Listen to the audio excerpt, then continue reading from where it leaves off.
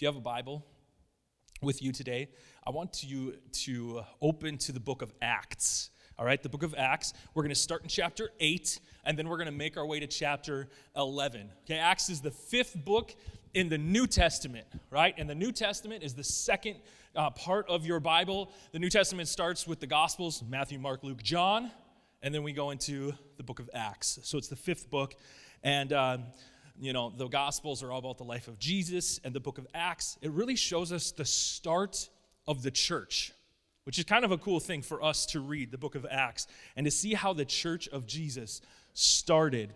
And so find chapter 8, and we'll get to that in just a minute. And this morning, we're continuing this series that we've been in for a while, that's been entitled Stuck, and it's been really good. And I think it's been good because a lot of these talks have been about super practical things that we've all kind of struggled with at times. But now we're actually, over the last week or two, and for the next few weeks, we're going to be switching our focus from the stuck part to figuring out how we get unstuck. And as you can see, we're super cutesy because we put a turkey up there instead of a turtle. Aw, it's Thanksgiving, right? We're genius, I know. But here's the thing. We as followers of Jesus, our goal is to be constantly moving closer to Him, to be continually becoming more and more like Jesus, what God wants us to be and what He wants us to be doing. But sometimes it's hard to do that because we're simply stuck. We get stuck. And these messages over the last few months have been very important to us moving forward as individuals and as a church family. So if you've missed any of these messages over the past 2 months, just go watch them. Go check them out. You can go on our YouTube channel. You can go on our website. You can take a look at those. Seriously, they're important. If you've missed them, I want you to go look. Because if you miss one of those messages, as we kick off this thing in January, this vision, this moving forward, some of you are going to be stuck if we're missing some of the things that we've talked about. So check that out. Now, today, I'm going to be sharing some of the ideas that were actually presented last week at our Sauk Center location by a guest speaker. And when I found out I was speaking this week, which I got lots of notice, Josiah was super proactive about it. That was sarcasm if you didn't get that. No, it's okay. It's how we roll. But when I found out this, I was like, okay, what do I want to speak on? And I was like, man, what John preached on, he's a missions pastor down in Bloomington, what he preached on last week in Sauk Center, it was so powerful, and I think we need to hear this. And that's what I thought. I was like, these people in Long Prairie need to hear this. So I'm going to be sharing some of his ideas. I switched it up a little bit, of course, to fit me, but it was just so powerful. So we're going to jump right into our passage from the Bible this morning. So what I would like for you to do is please stand with me, just out of respect for God's word. We're going to read 4 verses, Acts chapter 8, verses 1 through 4. All right, here we go. A great wave of persecution began that day. We'll talk about what that day is later. Sweeping over the church in Jerusalem, and all the believers, except the apostles, were scattered through the regions of Judea and Samaria. Some devout men came and buried Stephen with great mourning. But Saul was going everywhere to destroy the church. He went from house to house, dragging out both men and women to throw them into prison. But the believers who were scattered preached the good news about Jesus wherever they went. Let's pray. All right, Holy Spirit, we are open. We need to hear your words and your direction today. Don't let this just be my words. My words are not that good without you. And so help us to just get unstuck in this area that is sometimes really, really easy for us to get stuck in. Speak to us, we pray. Open our hearts, open our ears, open our minds so that we can be moved by you today. We pray in your name, Jesus. Amen. Amen. You can have a seat. Okay, a year or two ago, I was driving down Highway 94 with my son Jasper, who was sitting with me up here just a minute ago. He was probably 8 years old at the time, and we were going to meet my father-in-law at the McStop, County Road 75 over by St. Cloud. And we were going to jump in his vehicle, and we were going to go to this Twins game, bobblehead night. It was actually Star Wars bobblehead night. Come on. Anyway, Jasper and I, we were driving down 94. We were coming from Sauk Center, and it's been like half an hour in the car, and we strike up this fun conversation about something super important, I'm sure. I don't remember what it was. But we were having fun. We were laughing. We were joking around. And then all of a sudden, I was like, oh my goodness. We totally passed the exit. And we're 10 miles past the exit. And so I pull off into Clearwater, and I call my father-in-law. I'm like, hey, dude, sorry. I'm insane and I don't pay attention. We're 10 miles up the road. So no big deal. He came, he drove up to Clearwater, and we got donuts the size of our head. It worked out. So, but I was so stuck in this conversation, which was a very good thing, by the way, very good thing. I love the conversation with my son, and I wouldn't trade it, okay? But I missed out on what I was supposed to be doing. Now, should I have not had that conversation with my son so I was absolutely sure I wouldn't miss my exit? No, absolutely not. It was a good thing. I needed to have that conversation, but do you think there was probably a way for me to pay attention to both what was happening inside the car and paying attention to my exit outside of the car? Absolutely, for sure.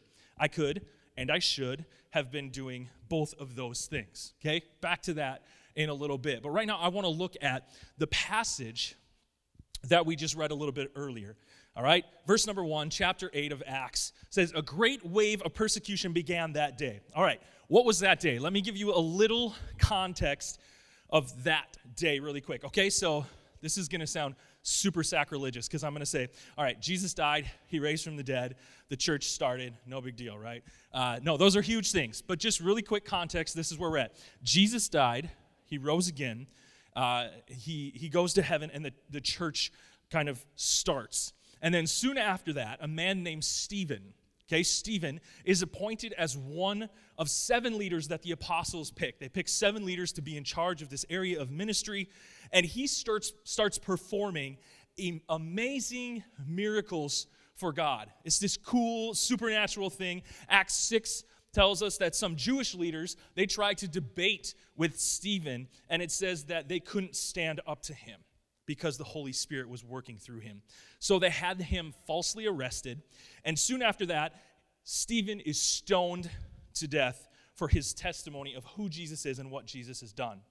And Saul, who would become known to us as the Apostle Paul, you can read about his conversion later on in Acts, Saul was the man overseeing this stoning of Stephen. So this is that day, okay? This is right after Stephen gets stoned, and Paul is watching this, the day Saul oversaw this whole thing happening. So back to the scripture, verse 1, a great wave of persecution began that day, sweeping over the church in Jerusalem, and all the believers except the apostles were scattered through the regions of Judea and Samaria. So, not only was Stephen persecuted, all believers were scattered because of this persecution. By the Romans, by the Jews, they were scattered. And this wasn't the only place in the Bible where scattering happens. If you look at the Bible closer, you will realize that scattering or going out was part of God's plan from the very beginning. Okay, I want to set this up for you. I want you to see it. God's plan starts with Abram, right? Abraham. And God's first words to Abraham are, leave your nation. Check this out. Genesis chapter 12, verses 1 and 2. The Lord had said to Abram, leave your native country. Literally the first time God speaks to Abram. Abram is going to be the father of many nations, the father of God's chosen people. And the first words he says to Abram is, leave your native country, your relatives and your father's family, and go to the land that I will show you. I will make you into a great nation. I will bless you and make you famous, and you will be a blessing to others. Okay, then after just 2 generations from that, God moves the family again. He takes them out of this land, and this time he takes them to Egypt, where they become this huge population, this huge people of God. Genesis 46, verses 2 through 3 says, God spoke to Israel in a vision at night and said, Jacob, Jacob. "Here I am," he replied. "I am God, the God of your father." He said, "Do not be afraid to go down to Egypt, for I will make you into a great nation there." Right? Twice now. Abram, go, and I will make you into a great nation. Jacob, go, and I will make you into a great nation. Scattering, going, is part of his plan. And then after a while in Egypt, God tells Moses to leave there and go to Canaan, go to the promised land, where they will be witnesses to their neighbors. Okay, this is Deuteronomy chapter 4, verses 1 and 6 is what I'm going to show you here. And now, Israel, listen carefully to these decrees and regulations that I'm about to teach you. Okay, God is speaking to all of Israel, all the people. He says, obey those decrees, obey them, so that you may enter and occupy the land that the Lord, the God of your ancestors, is giving you. Listen to this. Obey them completely, and the surrounding nations will see. Will see. They will see me because of how you obey. And then years later, the Jews were exiled into Babylon, and the name of the Lord was lifted up again. Okay, Daniel chapter 3. Then Nebuchadnezzar, the king of Babylon, said, "Praise be to the God of Shadrach, Meshach, and Abednego." Anybody know that story? Shadrach, Meshach, and Abednego thrown in the fiery furnace. Jesus is in there, goes in there with them and protects them. They come out not even smelling like smoke. And Nebuchadnezzar says, "Praise be to the God of Shadrach, Meshach, and Abednego, who has sent his angel and rescued his servants. Therefore, I decree," listen to this, this is crazy, "that the people of any nation or language who say anything against the God of Shadrach, Meshach, and Abednego be cut into pieces, and their houses be turned into piles of rubble, for no other God can save this way." These people were brutally taken out of their country and into this new area so that God could become known to all of these nations. And then we have what we read today, Acts 8:4. The believers who were scattered preached the good news about Jesus wherever they went. And you probably noticed what came out of the scattering in all of these instances. I alluded to many of them. They preached the good news of Jesus wherever they went. Because of these scatterings, the church grew like crazy. People were running all over the countryside into all these different places, and everywhere they went, they brought the message of Jesus with them. It was this very organic thing that happened. Well, I'm going here. God wants me to go here, or we're being taken out of this country, and we're going here. And guess what? I'm taking God with me, and I'm going to share it with everybody I'm around. This scattering did some really cool things. There are actually 3 large church growth movements like the one that we saw today that I want to show you these really quick, okay? The first one is what we talked about, the early church. This persecution and this scattering to all the neighboring countries or neighboring areas, and the church just exploded, okay? Second one, I want to tell you about the Chinese church over the last 100 or so years, okay? In China, missionaries were actually made illegal in 1945. Still to this day, it is illegal to do missions work in China. We still do it, right? But it's illegal. The Chinese government tried to eradicate Christianity by doing this. But check this out. In the year 1900, there were 100,000 Christians in China. Seems like a big number, right? Check this out. Today, there are between 50 and 80 million Christians in China. Isn't that awesome? They tried to snuff the church out by persecuting it, but it had the opposite effect. The church exploded in China. And here's the third example. First one, the early church. Second one, China in the last 100 years. Right now, in present-day Iran. This is crazy to me. When John shared this pastor shared this last week, I was blown away. We hear about Iran sometimes. We think Muslim. We think extremist. 20 years ago in Iran, there were between 5,000 and 10,000 Christians. Today, Iran has somewhere between 800,000 and 1 million followers of Jesus. What? Iran. It's absolutely insane to think that a hardcore Islamic country, check this out, it's the fastest growing evangelical movement in the world today. That's amazing. Why? Why? It's completely counterintuitive, isn't it? You'd think that if Christians were persecuted, that it would slow the spread of church growth. But it's absolutely the opposite. In large part because they can't just sit in their gatherings and be content. They have to scatter, and then they take the message with them. We here in America, we have not been forced to scatter. We don't face persecution like this at all, which seems like a pretty cool thing when you think about it. Like, wow, freedom of religion, it's great. We've never been forced out. We can become very content and complacent with just hanging in our little club and not going out. In other words, write this down right here. It's easy to get stuck in the gather when we haven't been forced to scatter. It is so easy to get stuck in the gather when we haven't been forced to scatter. I talk to missionaries a lot, and many times I pray for them, and I say, hey, I am going to be praying for you that persecution would stop and that you would be able to share the gospel openly. And they're like, don't you dare. Do not pray that. In fact, they say, do you know what we're praying for the American church? That persecution would hit America in such a big way that people would be forced to scatter. People would be forced to become serious about their faith. Now listen, it is super important for us to gather, okay? It is important for us to get together to worship, to hear the teaching of God's word, to get re-energized, and to encourage each other. That is invaluable. The Bible commands us to do it, okay? Don't miss that. Acts chapter 2 tells us that the early church grew in large part because they devoted themselves to the apostles' teaching, to fellowship, getting together with each other, sharing meals together, and praying together, okay? That stuff, we need to do that. We need to gather. The gatherings on Sunday mornings, our life groups, our other hangout times with our Christian friends, those things are non-negotiable. It is needed. If you don't do it, you're missing it, okay? But it's not the only thing.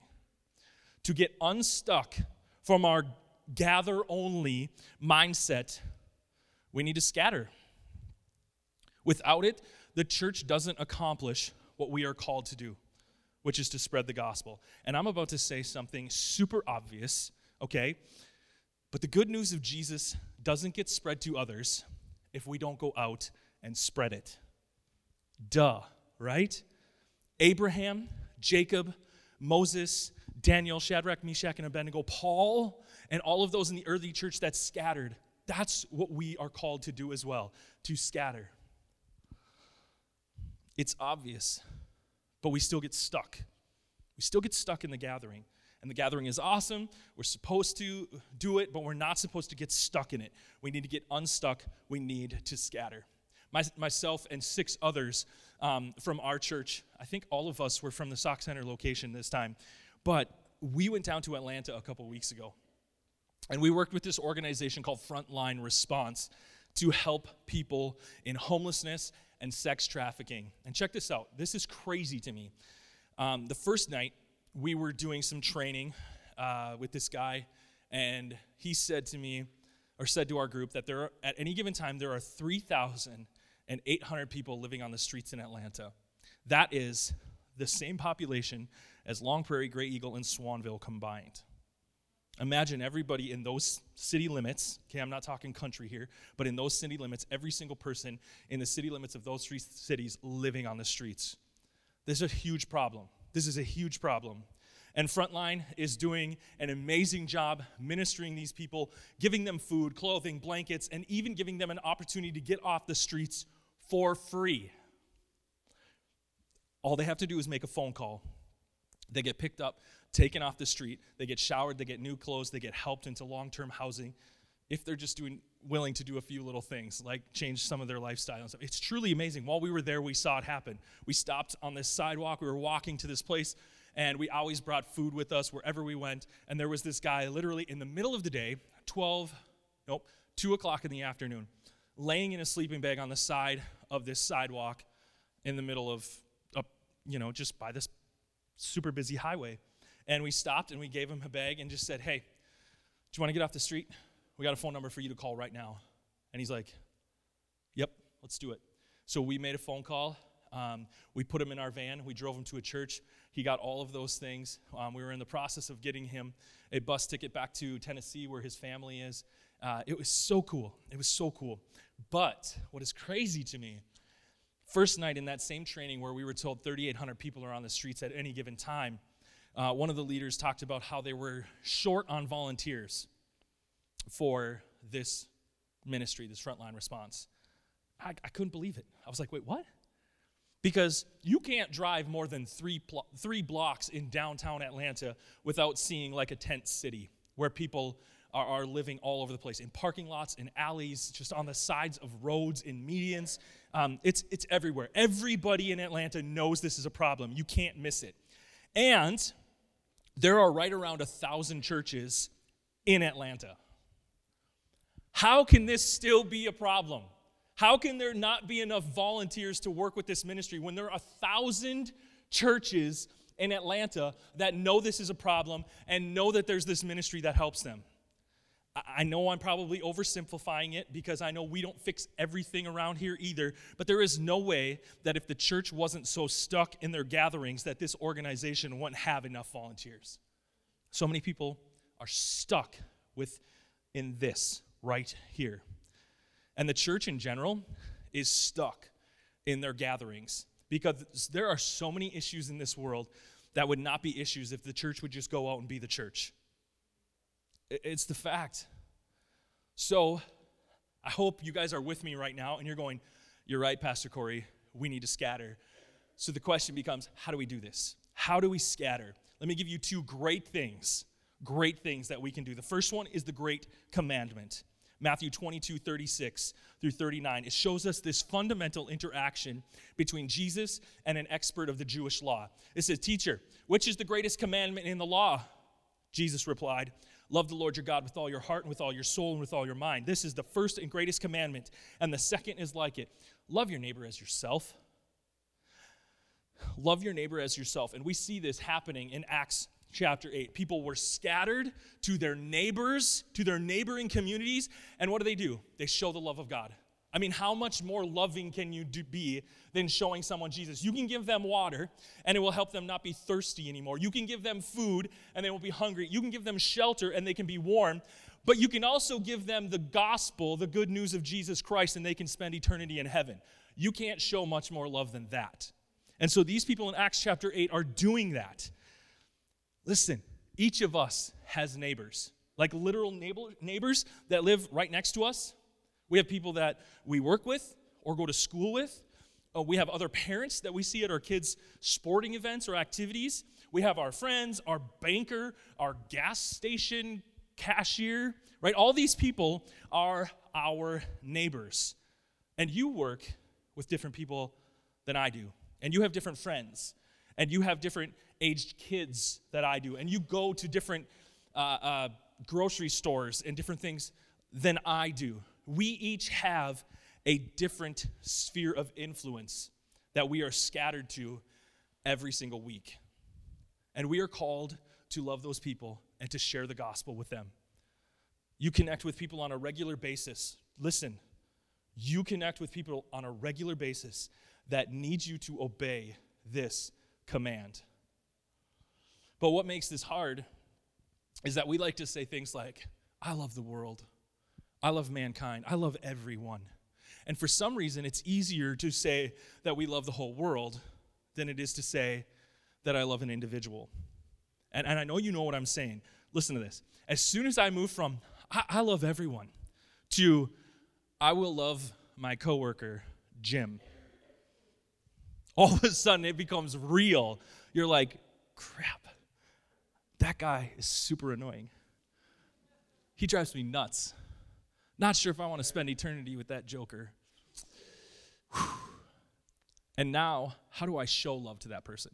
Because when it's this ambiguous, like, oh, I love everybody, there's really no action needed. But as soon as you say, I'm going to love this person, there's something that you need to do.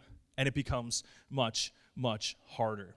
So, the first way we scatter is to get out and to love our neighbors, to follow the great commandment. The second great way to scatter is found in the Great Commission. Okay, 6 chapters after the Great Commandment comes, the Great Commission shows up in Matthew chapter 28, verse 19. Go and make disciples of all nations, baptizing them in the name of the Father and the Son and the Holy Spirit. Okay, go into all the nations. This is very clearly like, you need to do this. This is one of Jesus' last things he says to us. Go, scatter, share the good news. Wherever you're going, share the good news. We've been looking at Acts chapter 8. That talks about the followers being scattered to their neighbors. But there's a cool companion passage to this in chapter 11 that takes it a bit further, okay? Chapter 11, verse 19. The believers who had been scattered during the persecution after Stephen's death, okay? Same people on that day, okay? The same people, they traveled as far as Phoenicia, Cyprus, and Antioch of Syria. They preached the word of God, but only to Jews. However, some of the believers who went to Antioch from Cyprus and Cyrene began preaching to the Gentiles about the Lord Jesus. The power of the Lord was with them, and a large number of these Gentiles believed and turned to the Lord. Now, all of a sudden, we have the believers that were scattered. They're now going cross-cultural, aren't they? Okay, we're talking about Jews who are preaching to Gentiles. Gentiles, basically anybody who's not a Jew. This is like us preaching to the Mexico or Canada or different people that live in our communities. They are going cross-cultural now. They're going to nations.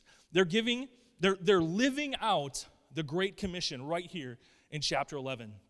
They're going to all nations, all peoples. Now listen, we have to have a distinction here, okay? We have to have a heart for not just lost people, but also lost peoples. Let me explain. There are lost people in the United States, and these neighbors of ours, they need Jesus. There's no question. And we should absolutely be scattering every single week to those people and loving them like the Great Commandment tells us to do. But every one of our lost neighbors probably has a neighbor who knows Jesus.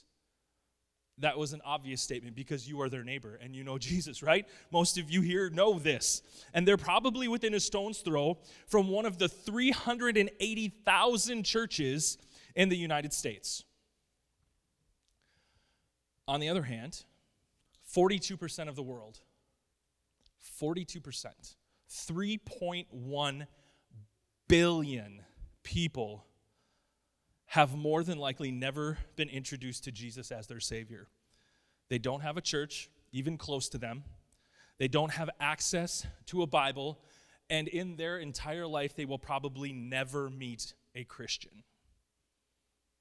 Yes, it's absolutely a tragedy that people are lost here in the U.S., but they have had a choice. These 3 billion people haven't even had a choice to call on the name of Jesus. They haven't had a choice. They've never heard of him before. Some of you might be thinking, well, okay, I get the neighbor thing. I'll work on that. But this global issue, how is that my problem? I mean, what can I do about it? We have enough problems right here. And you might be thinking, I'm not called to go overseas. And you know what? Maybe you're not. Maybe you're not called. But you are called to do something. You might not be called to go, but maybe you are. Or maybe you're called to give, to send others. See, all of us are called to do something in the area of missions. Maybe you don't go, but the Great Commandment and the Great Commission, both of those things, they are not the great suggestions. Okay, Jesus isn't like, hey, just got this idea. You know, if it's not too much of a bother, maybe you can go do this. No. These are commandments. Go, do these things. We're commanded to reach the nations. You are called to do something. But this is uncomfortable, right? Sharing Jesus with others, with our friends, our neighbors, our coworkers, it's uncomfortable. And going to the ends of the earth, giving to missions, leaving our families, putting ourselves in danger, those things are uncomfortable. And we Americans are obsessed with comfort. Obsessed with comfort, aren't we? We make things unnecessarily comfortable. We make things comfortable that aren't supposed to be comfortable. Check this out. You remember that rusty old wagon you had when you were a kid? Come on, how many of you know what I'm talking about? You had one of these. This is all we needed to have fun, right? This junky wheel falling off, hole in the bottom. And was there anything wrong with this wagon? Well, apparently, it wasn't comfortable enough. Listen to this advertisement for the new Radio Flyer Comfort Wagon. Listen to this. The Radio Flyer Ultimate Comfort Wagon gives your children endless hours of fun. It comes with seat belts for safety. The seats are padded for comfort and can be folded in 5 ways, providing kids with several riding options.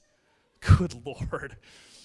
This red wagon, some of you in here are like, oh, I just bought that for my kid for Christmas. I'm sorry. I don't just, this kid's wagon has a removable canopy that protects your child from the elements. It has extra large Duratread tires for a noiseless ride. Designed with front axles, the wagon offers safe and non-flip turning. Its expandable rear storage space can hold toys or snacks and can be folded when not in use.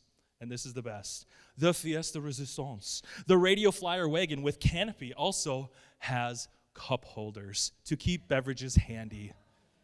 Wow. Are you kidding me? Come on. You don't need a wagon to be comfortable. It's like to haul sticks and your little brother that you can throw out. Like, that is the point. But we have to make it comfortable. Now, don't get me wrong. I understand this. It's a cool thing. I love comfort. I love my comfy purple bed. I love a soft chair to lounge in. But our comfort is getting out of hand. We need to stop worrying about our comfort and our safety so much. There are people that are lost. There are people that deserve to hear the name of Jesus. There are people that are deserving of us getting out of our comfort zones and taking a risk from time to time with our money, our time, our safety, our reputation, and our dreams. Music team, would you please come at this time? Listen, sometimes we get so wrapped up in our conversation inside the car that we completely forget about what's going on outside. We get so caught up in laughing and having fun with the person in the passenger seat that we completely miss what we're supposed to be doing. I did it with my son, and we do it with our churches. We get so caught up in our conversations with our Christian friends that we forget to exit the gathering and go where God wants us to go. Are the gatherings good? Come on, we talked about this for sure. We need those. We cannot stop having gatherings. But sometimes we get so caught up with our programs and our buildings and our events and our ministries that we forget that we are not just supposed to focus on the gathering we need to scatter into our local communities, and we're supposed to scatter to the ends of the earth. We need to do both, gather and scatter. But there's even a trap of sorts in being on mission together as a church. Because we can very easily excuse ourselves as individuals by relying on what the church does as a whole. Okay? Don't miss this. It's amazing that River of Life Church goes on 7 missions trips every year and sends 570 Operation Christmas Child boxes and gives $150,000 to missions in 1 year, and does all these other great things that we can do collectively as a church family. That is awesome. But what did you do? What did you do? Who did you share your faith with? What missions trip did you go on? Who did you invite to church? What did you give? I want to take a few minutes and just connect with God. The music team is going to play a song. And I just want us to take a minute to hear from God and let Him speak to us and to move our hearts in this area. So we're going to sing. You ready? Let's do it.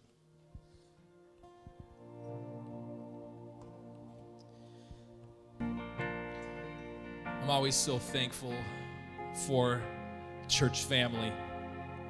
It's amazing to be able to gather together on a Sunday morning in life groups. Like, man, there's not much more to be thankful for than a great group of people to just move God's kingdom forward. But then moving out. So the question just is, what's your part? Who are you scattered to every single week that God is trusting you with? Where is God calling you to scatter to amongst the nations? What is the part that God has for you when it comes to spreading this good news? Man, I want you to think about that. I want you to take some time, maybe even this afternoon. Vikings don't play till 3, so you got a couple hours, right? Think about it. God, what do you want me to do? How do I reach the people around me? I just want to give you an opportunity this morning to make kind of a decision about this. So maybe just close your eyes for one moment here. And I want to ask you this. Who here would say, I need to figure this out? I want to be a part of the church scattering. I want to do my part in this amazing mission. I'm going to take some time over the next few days, and I want to think about what this looks like for me. If that's you, just quick throw your hand up so I can pray for you in just a sign of commitment. Awesome. Thank you. Let's do this. I want to pray right now. Lord, help us with this. It's such a simple concept, such an obvious thing, but it's not easy. Show us the part that we get to play in this. Who are my neighbors? Should I go to the nations? Should I give? What are you calling me to, God? And then give us the courage, the discipline to do what you call us to do. Bless our time as we gather, but don't let us get stuck in it. Send us out. Make our path clear. Scatter us. Now, one more thing before we go. Maybe you've been moved by the compassion and the love of Jesus this morning as you heard his plan of scattering people to share the good news all over the world. And maybe you've never responded to this message of Jesus, but this morning you're thinking, you know what? I believe what you're saying about Jesus and his love and his sacrifice. And Jesus wants you to know that you are loved and that you have been saved from your sins, not through good deeds, but by him dying on the cross and having a relationship with him. That's how it works. And if you're not sure that you have that relationship, you can be sure of that today. So I'd like everybody here, if you're not head bowed, eyes closed, just time of privacy and reflection, please do that. And if you are in this place and you are not sure that you are right with God through having a relationship with him and you want to start that today, I simply want you again to put your hand up so I can pray for you. You say, that's me. I want to start that relationship with him today, right now.